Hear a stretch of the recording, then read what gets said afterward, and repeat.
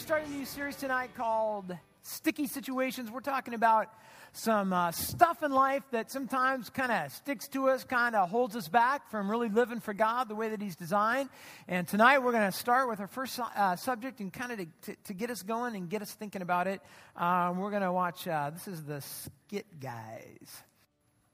Tom and Eddie, the Skit Guys, here to help you to conquer your fear with 5 tips. That's right. Number 5, acknowledge your fear. Write it down. Get it out there. Oh, do that, Tommy. Do that. That's a great idea, okay? Here's the thing. When you write down your fear, it kind of helps just squelch the fear. Tommy is going to show you right now that we all have this in common. We all have fears. This is Tommy's number 1 fear. This is my number 1 fear. I've seen it happen to people, and it's tragic. I can't imagine what it would be like to... Really? So much skin. Number 4, realize that most of your fears don't even come true. Yours did. This isn't a fear. Looks like it should have been. When it comes to those fears, they don't really ever come true. Like, some people have a fear of garden gnomes coming alive in the middle of the night and destroying you. What? Yes, a bunch of people fear that. I don't think so. It's a legitimate fear. Those little statues in people's yards. Those evil statues in people's yards. Oh, this is your fear. You're afraid of... No, You're afraid of garden gnomes. I'm not. Yes, no, you I'm are. not. I'm not. Look Not at me. you. No. Okay. Moving on. Number 3, do the thing you fear. Yes. Like stay the night in a yard filled with garden gnomes. No, it really is a good idea to do what you fear. In fact, Winston Churchill said, do the thing you fear, and the death of fear is certain. No, Winston Churchill didn't say that. Emerson said that. What? Ralph Waldo Emerson said, do the thing you fear, and the death of fear is certain. How do you gnome that? Well, I had a college class on, and there was a, did you just say, how do I gnome that? Yep. Okay, you know what I'm curious about? I'm curious what it would look like if I shaved your head. That's not funny. I'm not laughing. Number 2, be curious. Yeah, because when you're curious, you're not focusing on your fear. You're squelching your fear. You're opening the door for God's wonder. Curiosity does that. Yeah, and you'll also find that curiosity did not kill the cat. It was that creepy kid across the street. There's someone to be afraid of. You don't even be afraid of him. Because the number 1 way to conquer your fear is to trust in God. The Bible says in 2 Timothy 1:7, for the Spirit of the Lord is not of fear, but of power and of love and of sound mind. Yep. In fact, I got you a little keepsake to help you remember that. Thanks, buddy. That's what I like about this guy. He's always thinking of other people.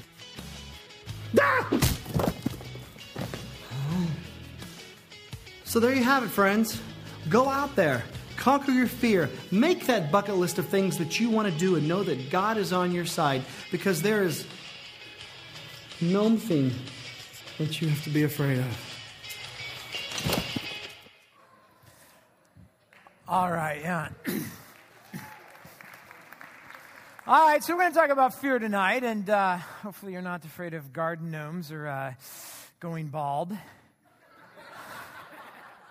It's really not that bad. So it's some interesting stuff. For instance, I discovered this week, you may know this, but babies are only naturally afraid of 2 things. True. When we're born, we're only born with basically 2 fears. The fear of falling and the fear of loud noises, right? And who can blame babies for that? But here's the thing. As we get older, we learn new fears. So it's kind of an interesting thing when you think about it. As we get older, we learn to fear more and more things, like spiders. Like, I want to get this shirt. Have you seen this shirt? This is a great shirt. It says, the only thing we have to fear is fear itself and spiders, right? It's like, which is really good. But like spiders and, flies, if you're my daughter, different things that, or how about, who's afraid, like, honestly, okay? Anyone been afraid of the dark? The dark? Oh, there you go. Thank you. So, yeah, like the dark is not... So, it made me think, when I was growing up, in fact, a couple years ago, I went down to L.A., and I drove in my old neighborhood and took a picture of the house I grew up in mostly. And while I was there, taking a picture because I wanted to show it to my kids, the family that owns the house came home, and so they were wondering why there was a guy parked across the street with his window down taking pictures of the house. So I introduced myself, and it was the same family that bought the house from us like 150 years ago. And so they said, hey, you want to come in and walk through the house? And I was like, yeah, I've been there a long time.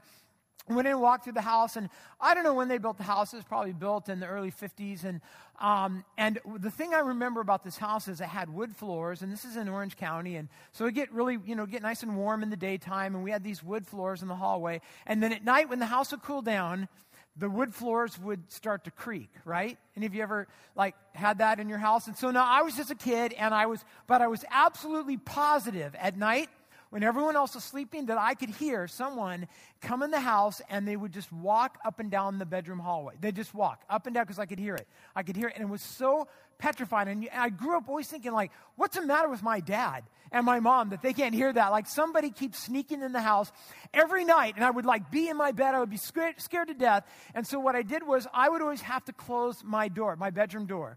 Because I figured, if they break in the house and they're walking down the hallway, and if I hear that doorknob, if I see it turning and the door creaking, then I have time to, jump out the window or something. But it was kind of like my fail-safe. So when it was dark, I'd have the door closed, and then the other thing was no appendages can ever be hanging over the edge of the bed, right? No arms, no legs, because that's the first thing to go, right? If somebody's walking up and down the hallway, right? So I don't know about you, my fears were completely rational of the guy who walked up and down the hallway. And one of the things, though, that I have found over the years is that whether they're rational or not, or whatever they are, I found that all of us, every one of us, battle with fear from time to time. And our fears vary, but we all have some. This week I was doing a little research on fear and found several lists that kind of listed the same thing of the 4 most common fears that people have. And I've got them in your notes. The first one is this. It's the fear of loss. The fear of losing something that is important to you. So for some of you, maybe, your fear is losing a parent. For those of you who are married, it might be losing a spouse. That's something you worry about. That's something maybe that you're anxious about. Maybe for some of you, it's the fear of losing a child. Maybe it's irrational. Maybe there's no reason to feel that way, but you think about it. For some of you, it's fear of losing a financial loss, or maybe losing your job, or your health, or your home. For some people, it's the loss of control. That's something that many of us, myself included, fear. We fear losing control of our kids, of our independence. A lot of us, as we get older, fear losing control of our body. For some people, there's the fear of failure, where maybe you want to try something, but you're afraid that you won't succeed. And so you're paralyzed, and even though you want to try it, even though maybe God wants you to try it, you're not going to try it because you might fail. Maybe it's interviewing for a job that you want, but you're afraid you're going to fail, so you're paralyzed. You can't do it. Maybe it's being part of a team or a group, or maybe it's a career venture. Maybe it's going back to school or being involved in some ministry. But we can become paralyzed by the fear of failure. The third one that was on the list was the fear of rejection. So again, this is kind of relational, and maybe for some of you guys, you are there, maybe you were there, you wanted to ask someone out, but you were afraid they'd reject you, and you weren't sure you could handle the rejection, so you just don't ask. Or maybe for some of you, you're afraid that your spouse, and I hear this from time to time from people who seem to have, great marriages, and sometimes a mate will say, I'm just afraid my spouse is going to reject me. And when I ask where that comes from, they'll say, well, I've just seen it so many times, and we hear about it so much in our culture, don't we? Or parents who are afraid their kids are going to reject them, or the other way around, and our fear is that it would just be devastating if we had to deal with that kind of rejection. Or maybe for some of you, you're just so insecure that, and you want everyone to like you, and so you're always thinking, do they like what I'm wearing, and do they like my Facebook posts, and, do they like my ideas, and my house, and my car, and we're just driven by that need to be liked by people, and we're afraid of rejection. And the fourth one, and this kind of covers a lot of territory, but it's just the fear of the unknown, or sometimes we call it the fear of the what if, right? What if? Do you ever do that? Like, life's going along and it's fine, but you start thinking, what if? What if I get sick? What if I can't work? What if I don't pass the test? What if I don't get the job? What if I get the job and I don't like the job? What if I can't get rid of the job? What if the car won't start? What if the cat has kittens? Just these things that we're so afraid of. And I've seen people actually in really unhealthy situations and unhealthy jobs and unhealthy relationships where there's stuff going on that is not good and they can't seem to get out of those situations because as bad as they are, they're afraid that if they get out, it could even be worse on the outside, and so they're paralyzed by that. Or I have a few friends, and I'm sure you're not one of them, but you know people like this who, like, you'll say, how's it going? And they'll be like, everything's great. Everything is perfect, which makes me afraid because I'm afraid of what's going to happen, right? Because when everything's perfect, something really bad's about to happen, right? So you worry about the what if. Now, instead of the common fears of loss and failure and rejection and the unknown and whatever else it is that you maybe are afraid of, in 2 Timothy, the Bible tells us something really, really different about what God has given us. It says this: God has not given us, notice, He has not given us a spirit of fear or timidity, it says in some of your Bibles, but of three things: of power and of love and of self-control. So God has not given us a spirit of fear or timidity, but read the second part with me, but power and love and self-control. So it says that He has not given us, and the word in the Greek for fear literally means cowardice. So God does not give you and I a fear of cowardice or a fear or timidity in our life. And yet the interesting thing is that for so many of us, we are controlled by anxiety and by worry. But that doesn't come from God. What comes from God? Well, He says three things. The first is power, and the Greek word there is the word dunamos. We get the word dynamite from that, and it refers to power or supernatural power or might or strength. In other words, what He's saying here is that when we face fear, we are not powerless, right? Because we have an all-powerful God who is living in us. He has the power to change our circumstances if He wants. He has power over our enemies. He has power over our health. He has power over our job. He has power over our heart. Scripture says that God has given us power, but there's a second thing that God has given us, and that is love. And the word love there is the word agape, and you may have heard that before. It means love or goodwill, or it's a sacrificial kind of love. And the idea, I think, here is this, that when we are facing things that we're afraid of, we need to remember that we have a God who loves us. A God who loves us so much that He sent His Son to die for us. And that God has good plans for us. And that God cares for us. And that His love is beneficial in our lives. So God has not given us a spirit of fear, but of power and of love and of self-control. Or some will say discipline. And that word there, I think, is just talking about this. It says that when we face fear in our life, things that we're afraid of, what He's saying here is that we don't have to freak out. We don't have to run for the hills. We don't have to curl up in the fetal position, and suck our thumbs and, say, I give up when we're afraid. I think what He's saying is this, that God's Spirit is in you. And that means that you have the ability to control your response. And when you're afraid, you can resist the temptation to get negative in that situation. And you have the ability to accept God's peace. And you have the ability to turn to God instead of giving up. Now, sometimes you'll hear this. People will say that fear is the opposite of faith. And I understand where people are coming from when they say that, but I think probably more likely we could say that fear is faith. It's just faith in the wrong thing. Fear is placing faith in the what ifs, right? What if something bad happens? What if this happens? What if that happens? Hasn't happened yet. Don't know that it's going to happen. But we begin to let those what ifs control our attitude and our anxiety and our worry and our decisions and the way we think about life instead of following God and obeying God, the one who gives us power and the one who gives us His love and the one who gives us His self-control. And the Bible is full of people who were controlled by fear more than faith at times. Moses was one of those guys. You probably know the story of Moses. He's kind of just getting into the third kind of section of his life. If you could break his life down into 3 40-year sections, and he's probably somewhere around 80 years old, remember, and he's living in exile. He's living out in the desert. He's a goat herder, and one day he's walking along and he sees this bush that's on fire. It's burning, right, but it's not consumed. So you know this, right? But if you're ever out on a hike and you come across like a burning azalea that is not consumed, and it starts to talk to you, then you should probably listen to it, right? And so God's talking to him, and God begins to tell Moses. He says, "I'm going to use you to set my people free," because the Israelites were under bondage to the Egyptians. And so God says to Moses, I'm going to use you to set my people free. And it would kind of be like, imagine that you go in your backyard tomorrow and you're trimming the shrubs, and God starts to talk to you, and or maybe you just open your Bible and God impresses on your heart, I'm going to use you to lead your neighbor to Christ. Right? How cool would that be? Or, I'm going to use you to change the culture of where you work. It needs to be changed.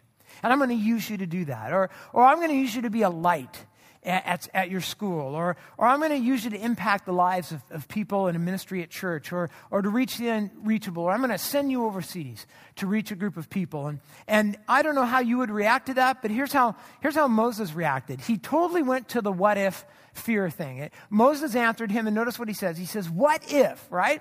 So a burning bush is talking to him, and his response is, but what if? What if I go and the people don't believe me? What if I go and they don't listen to me? What if they say that you're nuts, you're crazy, right?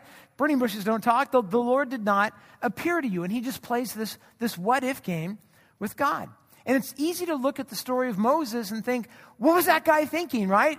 Who listens to a burning bush and just walks away and plays the what if game? But we do that all the time. We play the what if game with God. We open up our Bible and God says to us, for instance, love your enemies. And how many of you have read love your enemies, but you think, yeah, but what if I love my enemy and then they just walk all over me? What if they just totally take advantage of me, right? Or you read scripture and God says, you need to put other people before yourself. And you think, well, I would, God, but what if I do that? And then, and then all I do is I just serve them all the time. And no one ever meets my needs, Or, we read the Bible and it says, God says, I want you to be generous with people who are in need. And have you ever been like, well, God, I would do it, but what if I do it and I do it and I do it and then I run out of money and I've got nothing, right? Or God says something like, I want you to share the gospel with everyone that you come in contact with. But you say, but what if I do? And what if I don't, what if they ask me questions? And what if I don't have the answer? And what if they're really mean? Or, what if I can't argue with them? Or what if they're really into philosophy and they will play those games with God? Or God says, I want you to, obey your parents, right? But what if they tell me to take out the trash, every day, God, they might do that if I obeyed them. Or God says, I want you to live in community. We talk about that all the time. God says, I want you to live as brothers and sisters. I don't want you to just come to church and do church. I want you to be the church. I don't want you to just talk about loving one another. I want you to actually love one another. But we think, yeah, God, but what if I do that and then I'm not gonna, there's not enough time for that. And what if I do that and then I can't watch my TV shows? And what if they really do become my, fridge friends and they eat all my food? And what if they do that? And God says, I want you to forgive one another. And again, we're saying, yeah, and I hear this all the time from people, I would forgive them, but what if I do that and then they just keep sinning against me? Because I keep forgiving them. What if? My question for you is this. What are you not trusting God with right now? In what way are you playing the what if game with God? What is it that God is calling you to do? What is it that he wants you to step out and do, but you're living in fear instead of faith? God, what if? So what do we do about that? How do we face our fears when God asks us to do something and we're afraid to do it? How do we do that? And I want to suggest two things. And the first one is this, that we need to make a choice when we're afraid. We need to make a choice to choose what I'm going to just call divine fear over useless fear. So I'm not talking about not having any fear in your life at all. It's just choosing the right fear. In Psalm 115, it tells us this. The psalmist says, you who what? Who fear the what? All right, let's try it again. All right. So you who fear the Lord, notice, trust in the Lord. So if you fear the Lord, Trust in the Lord. He is their help and their shield. So now that word fear there in the Hebrew, it means, literally, it doesn't mean like a phobia kind of fear, like garden gnomes or going bald. It's a word that means awesome, or it means to have an awesome reverence towards someone.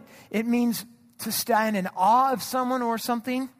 So what he says is this: you who fear the Lord, that is, you who stand with an awesome reverence towards God, because as you think about how great he is and how powerful he is and how big he is and how loving he is and omniscient and omnipotent and all those omnis, when you think about that, you kind of just stand in awe of him. You come to church on Saturday evening, you sing about him, and you're just in awe of who he is. When you are in awe of God, he says, this is what you do. Watch this. He says, you trust.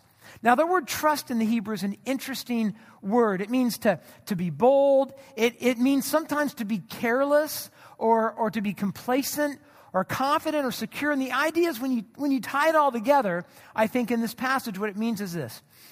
When you're facing fear, when you're dealing with difficult stuff in life, all you can think about is how awesome God is and how powerful God is. And so you're almost kind of casual about it. Fears that freak out other people, you just kind of walk by, you're kind of casual, you almost kind of, some say this word has the kind of the idea of swagger to it. You know what I mean? You're just kind of walk by and you're like, whatever, right? Because God is so powerful to you. God is so great to you. God is so loving to you. He's more powerful than the what ifs of your life, than any enemy or circumstance or problem or any anxiety.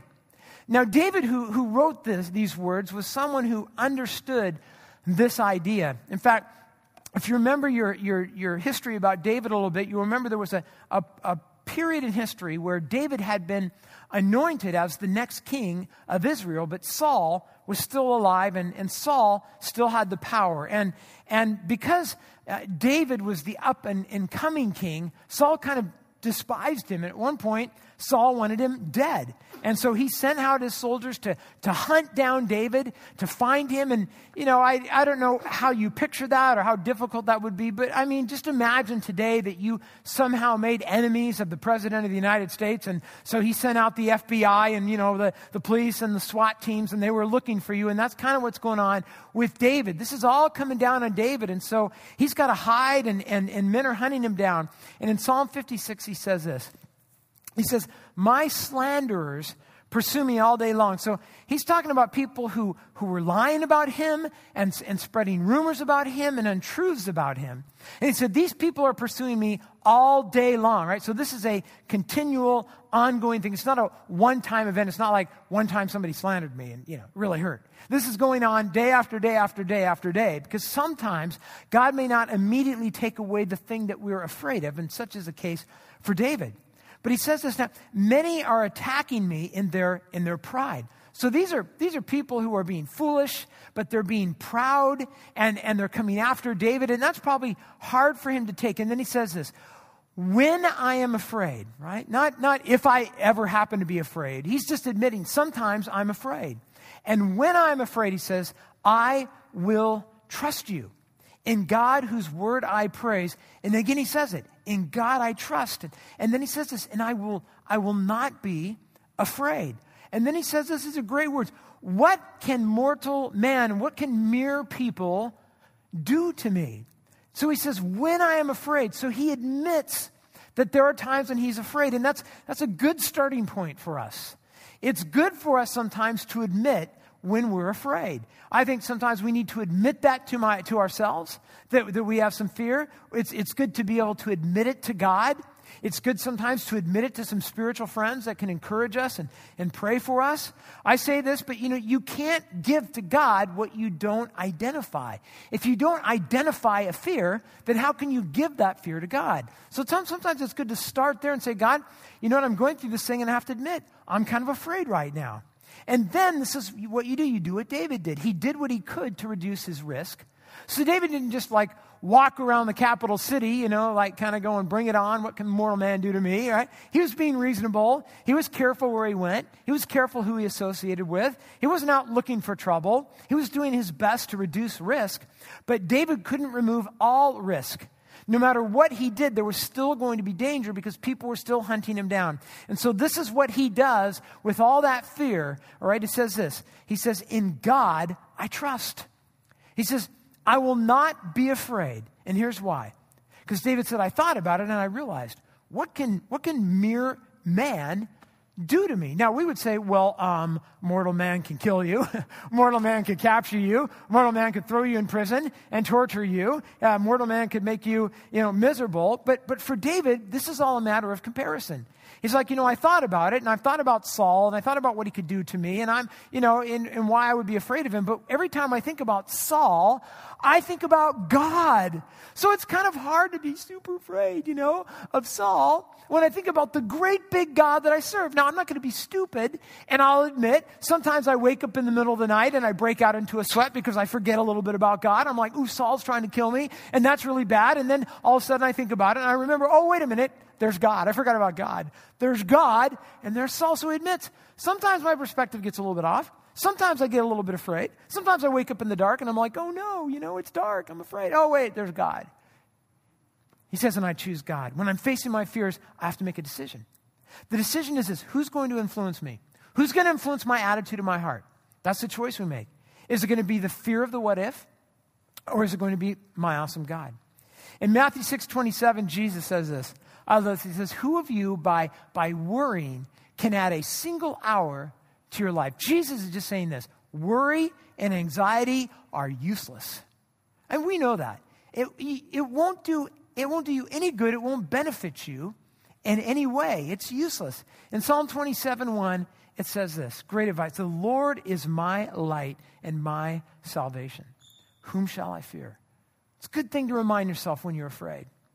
The Lord is the stronghold of my life. Of whom shall I be afraid? The next time you're going through the what ifs, you ever do this? What if this? And then it leads to a bigger what if, and then what if this, and what if this? And he says, just remember in the middle of that. He says, remember that the Lord is the stronghold of my life. Of whom shall I be afraid? So the first thing we need to do is be honest and admit our fears and choose to trust God and who he is and his awesomeness. Because really, when you think about it, where we place our trust will determine our attitude. It will determine our words and our relationships and our schedules and all that. But here's the second thing we want to do. And that is we want to seek God until he takes away our fears. All right, so here's what I mean by this. In the first step that we talked about, what we're really talking about is acting in faith. Right? That first point was this. When you're afraid, you need to make a decision. And the decision is this. Who are you going to trust? In the what ifs or in God? But it may happen that at times you decide, I'm going to trust God. And so you begin to follow God. You begin to trust God. You do what God's called you to do. But what happens if you're following God and you're still afraid, right? You're still waking up in the middle of the night, breaking out in the sweat. What do you do about that? In Psalm 34, it tells us this. The psalmist says, I sought the Lord, and he answered me. And notice what he says, and he delivered me from all my fears. I sought the Lord, and he answered me, and he delivered me from all my fear. He says, I sought the Lord when I was afraid. So we seek God. We seek God through prayer, where we talk with God and say, God, I'm afraid, and I'm making the choice to follow you, but I'm still afraid. That person's still hassling me. That problem's still there. That doctor still needs to talk to me. My job still seems like it's on the line. God, I'm following you. I'm trying to be brave, but I'm still scared. And he says here, I sought the Lord. We seek God in prayer. When we're afraid, we seek God in his word because there's so much power to be found there. We seek God when we're afraid. We seek him through wise relationships with other people, people who know God. We seek God through a grow group. We seek God by having people pray for us. We seek God through meditation, and we seek him and we seek him and we seek him, and we don't stop until he's taken away our fear, because God can do that. I was thinking, it was a week ago. In fact, it was Saturday afternoon last week, and I was kind of having one of those weeks where I was looking ahead over the next couple of weeks, and I was thinking about all my responsibilities and all the stuff that I had to do. I was thinking about it's kind of an extra busy time at Gateway right now, and then I was thinking as a father, we got a lot of stuff coming up, and a musical coming up, and graduation coming up, and 2 students in college coming up, and health decisions to make, and financial decisions to make. And I remember it was Saturday. It was about like 2 o'clock in the afternoon, and I'm just kind of thinking, and I don't know, maybe you're not like this, but once I start doing this, I just start thinking about more things. And so I'm kind of sitting there, and I'm trying to get ready to preach in the evening, and it's getting worse and worse. And so finally, I just kind of realized all these what ifs and all of this fear. And so I just went in the bedroom, and I closed the shades, and I lay down in the bed, and I closed my eyes, and I just told God, I'm just going to be here with you, and I'm going to wait, and I'm going to wait, and I'm going to wait. I'm just going to talk to you because I need you to take away my fear. And I really believe that God honors us. God, he's not saying here like, when you're driving down the road, just throw up a quick prayer and be on your way. He says, no, you seek God, and you seek God, and you seek God. And here's what I want to tell you. When you seek God like that, you will find him. And you will find that God absolutely will deliver you. He will deliver you from your fear. That's what he says here. He says, now sometimes the way God delivers us is he'll take away the thing that we're afraid of. And that happens sometimes. Sometimes we're afraid of something and God takes it away. But sometimes what God does is he doesn't change the circumstance. He just takes away the fear. And if you've ever had that happen, you know what I mean when you say there's no mistaking that it's something that God has done in your life. When your circumstance hasn't changed, but your worry, but your fear, but your anxiety is gone. In Philippians 4, it gives us just a real practical idea about how to do this. How do we seek God when we're afraid? And maybe tonight you're here and you're thinking about something that you're afraid of right now, some fear that you're facing, and maybe you're wondering, how do I do that? Here's some great advice. Listen to what Paul says. He says this, do not be anxious. So he's talking about fear. So let's watch this. Do not be anxious about what? Anything, all right? So first of all, that's the first important point. So it'd be easy to be like, don't be anxious about all those dumb things that your friends are worried about, right? That's what he says. But there's things you're worried about, and those are like legitimate. He doesn't say that. He doesn't say, don't be anxious about the small things, only the big things. He said, don't be anxious about anything. So that's a good starting point for us. Don't be anxious about anything, but in everything, here we go, by prayer. Now that word prayer just means, in general, it just means to talk to God. It's not a real specific word, and here's how we do it. We just talk to God, all right? And it says with prayer and petition. Now that word petition, and some of your Bibles may say supplication. It's the idea of asking God for things. So when you're anxious, don't be anxious. What do? He says, don't just try hard not to be anxious, right? He says, instead, talk to God. Just talk to him and petition him. Tell him what you need. And then notice what he says, with thanksgiving. That's really important. With thanksgiving, what are the things that you're thankful for? And you present your requests to God.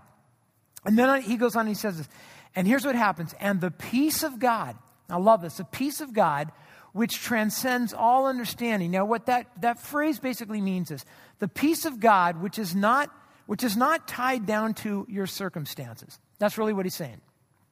So it has nothing to do with your circumstances. The peace of God has nothing to do with what the doctor tells you. It has nothing to do with the balance in your bank account. It has nothing to do with what that person wrote on Facebook about you or what that person said or about your job review. See, this is beyond all circumstances, which is how some of your translations read. And the peace of God, which transcends all understanding. In other words, it means when you look at it, you'd be like, that doesn't make any sense. I mean, when I look at my situation, I should be worried. I should be stressed. I should be upset. But the peace of God, it doesn't make any sense in human terms. And notice, and it will guard your heart. And it will guard your mind in Christ Jesus. So we talk to God. Sometimes God will change your circumstances. He may remove the source of your fear. But even if God doesn't change your circumstances when you go to him in prayer, he can still give you peace that is not tied to your circumstances, that is not tied to that relationship, that is not tied to your job. God can do that for you, but only God can do that for you. How do we get that from God? We seek God. There's no other way. There's no shortcut. And I say that because for many of us, that's a weakness. Seeking God continually is a weakness. And we're going to talk a lot about that in this series. Why would we do that? And how do we do that? But for many of us, we want to throw up a quick prayer or have somebody encourage us and be on our way. But he says we need to seek God, seek God, seek God. And then he will give us peace. I was thinking this passage has always been one of my favorites. But I was thinking a lot about this back in the early part of the year, and I've shared this with you a little bit. But back in December, Gateway was formed a team to go to Nicaragua, and we were going to take a team back down to a farm that we go whip to the northern part of the country and out in the middle of nowhere. And there's a farm there, and we've been there several times, and we're kind of helping develop that farm. So we're putting together a team. It was in December, and I remember thinking at the time, I really want to go. It'd be so nice. We're going in March. So what's it going to be like here in March? Oh, yeah. What's it going to be like there? It's going to be 100 degrees. It's going to be warm. I'll be using suntan lotion. Oh, yeah. So I was like, I really, really wanted to go. I've been there a couple of times, wanted to go, but the problem was I was a little bit worried about my health. And I've shared this, but over the last year, I've been dealing with some health issues, some neuropathy, some pain in my hands and my feet, with just some tremors in my body, with some fatigue. And I really, really wanted to go, but all I kept thinking about was, I don't know if I can do it. The travel is going to be hard, and sitting on a plane all that time, I knew it was going to be painful. And then the heat, often, I don't react well to that. You know, I like it, but I don't like working in it. The hard work, the lack of sleep. And so anyways, back in December, beginning of the year, first week in January, I had to make a decision, so I prayed about it. And I just decided, it was one of these decisions. It's kind of like the first point. I decided, am I going to be controlled by my fear and my what ifs? What if I don't feel good? What if it's too hot? What if my hands hurt? Or am I going to be controlled by God? And I decided, well, I'm going to trust in God. So I made the choice, and I said, I'm going to face my fears, and I'm going to go to Nicaragua, and even though I don't feel good, made the decision. And then I kind of had this feeling like once I decided to go, I don't know why, but in the back of my mind, I thought, God's going to be so impressed. I bet I'm going to feel really good. And so I made the decision, and we bought the tickets, and then physically I got worse over the next couple of weeks.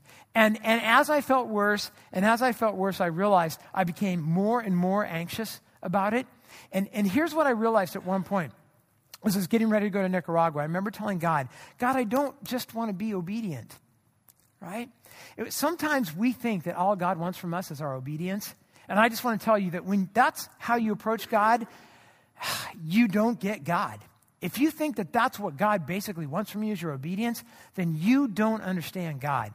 It's only half of the equation. It's like the foundation of the equation.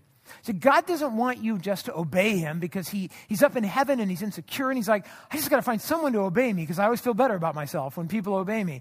The reason God wants you to obey him is because what it does when you do that, it produces joy and it produces godliness and you get to enjoy God. And so I remember one night praying to God and saying, God, I don't just want to obey you by going to Nicaragua. I want to enjoy it. If I'm going to go there, I want to enjoy it. I want to enjoy the fellowship. I want to enjoy the work. I want to enjoy the travel. I want to enjoy being with the people. I want to enjoy it. I don't just want to go. I want to enjoy it too. And so I took a couple days to fast and to pray and to take it to God. And here's what happened at the end of fasting and praying. God did not improve my health at all. Didn't improve at all. But I felt so much peace in my heart about going. It was great. God didn't change my circumstances, but he absolutely, you know what he did? He did what he's talking about here. He guarded my heart and he guarded my mind. And I'll tell you what, looking back, it was such an incredible blessing to be able to go. It would not have been a blessing to me if I had just gone to be obedient. What made it a blessing was I went and I wanted to enjoy what God had for me. And so that's part of the reason that we do this. That's why God doesn't want us to settle for just obeying him and being stressed out. John Wesley said this.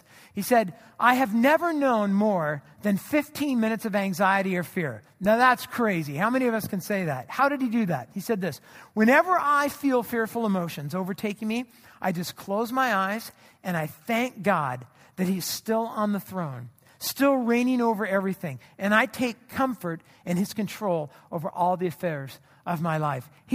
How awesome is that? He says, whenever I start to fear something, whenever anxiety wells up in me, he says, I just close my eyes, I just lay down on my bed, I pull the car over on the side of the road, I just find a quiet spot and I close my eyes and I remember that God is on the throne and I remember how awesome he is and I remember how much I love him and I remember how much he loves me and I think about all the good things he's done in my life. I think about the ways that he's blessed me. I think about the blessings in my life and what he says is you can do the same thing. When you start to feel fear, just close your eyes and think about your God and allow God to come between you and your fear. In John 16:33, Jesus said this. He said, I've told you these things so that in me you may have peace. Not anxiety. Okay, remember, that's not God's will for you. God does not want you to be anxious. God does not want you to be worried so that you can have peace. In this world, you will have trouble, right? Duh, all right? Because that's the world we live in. In this world, you're going to have trouble, right? But take heart, Jesus says, because I have overcome the world. So, Jesus says, stop playing the what-if game, all right? Stop playing that game and start trusting God. And my question for you is just this. Where do you need to do that today? What's going on in your life right now that has filled you with fear, that you're worried about? What is it that really right now has gotten between you and God? And I want to encourage you to do a few things. First of all, I want to encourage you to just take some time to recognize and just admit what that is to God, maybe to somebody that you can trust, maybe somebody before you leave here tonight, to just say, I'm never told to say to anyone, but here's what I'm afraid of. And I just need someone to pray for me and someone to encourage me. And then I want to encourage you this week to take that thing that you're afraid of and to begin to seek God. Seek God, seek God, seek God's peace in your life and in that situation. And God may change your situation.